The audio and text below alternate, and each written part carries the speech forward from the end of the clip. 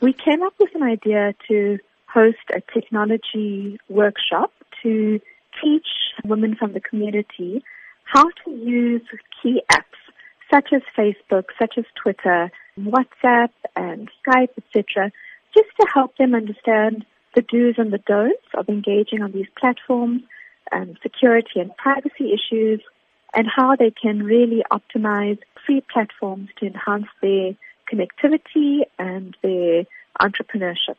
Do you believe that social media is a way of uniting women, helping them share ideas and grow not only themselves, but also even if they have home businesses? Absolutely. So what we see in East and West Africa particularly is that entrepreneurs are very, very effectively using mobile platforms to boost sales of their independent or group businesses, to connect to suppliers or connect to funders, and really to profile themselves in the market in a way that has even connected them to international platforms.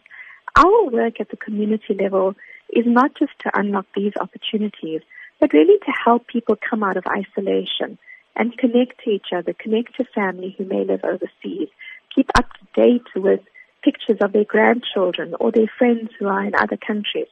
So it's got multiple ambitions and goals, but really to allow the older generation to also benefit from the technology platforms that most of the younger generation take for granted. Tell us about the response that you've received to this workshop in terms of those who will be attending and their expectations. We've had a phenomenal response. In fact, I think we had to increase the size of the workshop 2 or 3 times. We didn't expect such a great response. But it's not about numbers for us. It's about the impact that we will have on the individuals attending.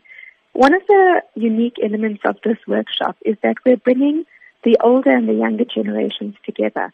So we've got a group of young girls at school and at university who are going to dedicate their time to work with the older generation in the workshop and hopefully create an event that allows a whole lot of new connections to be made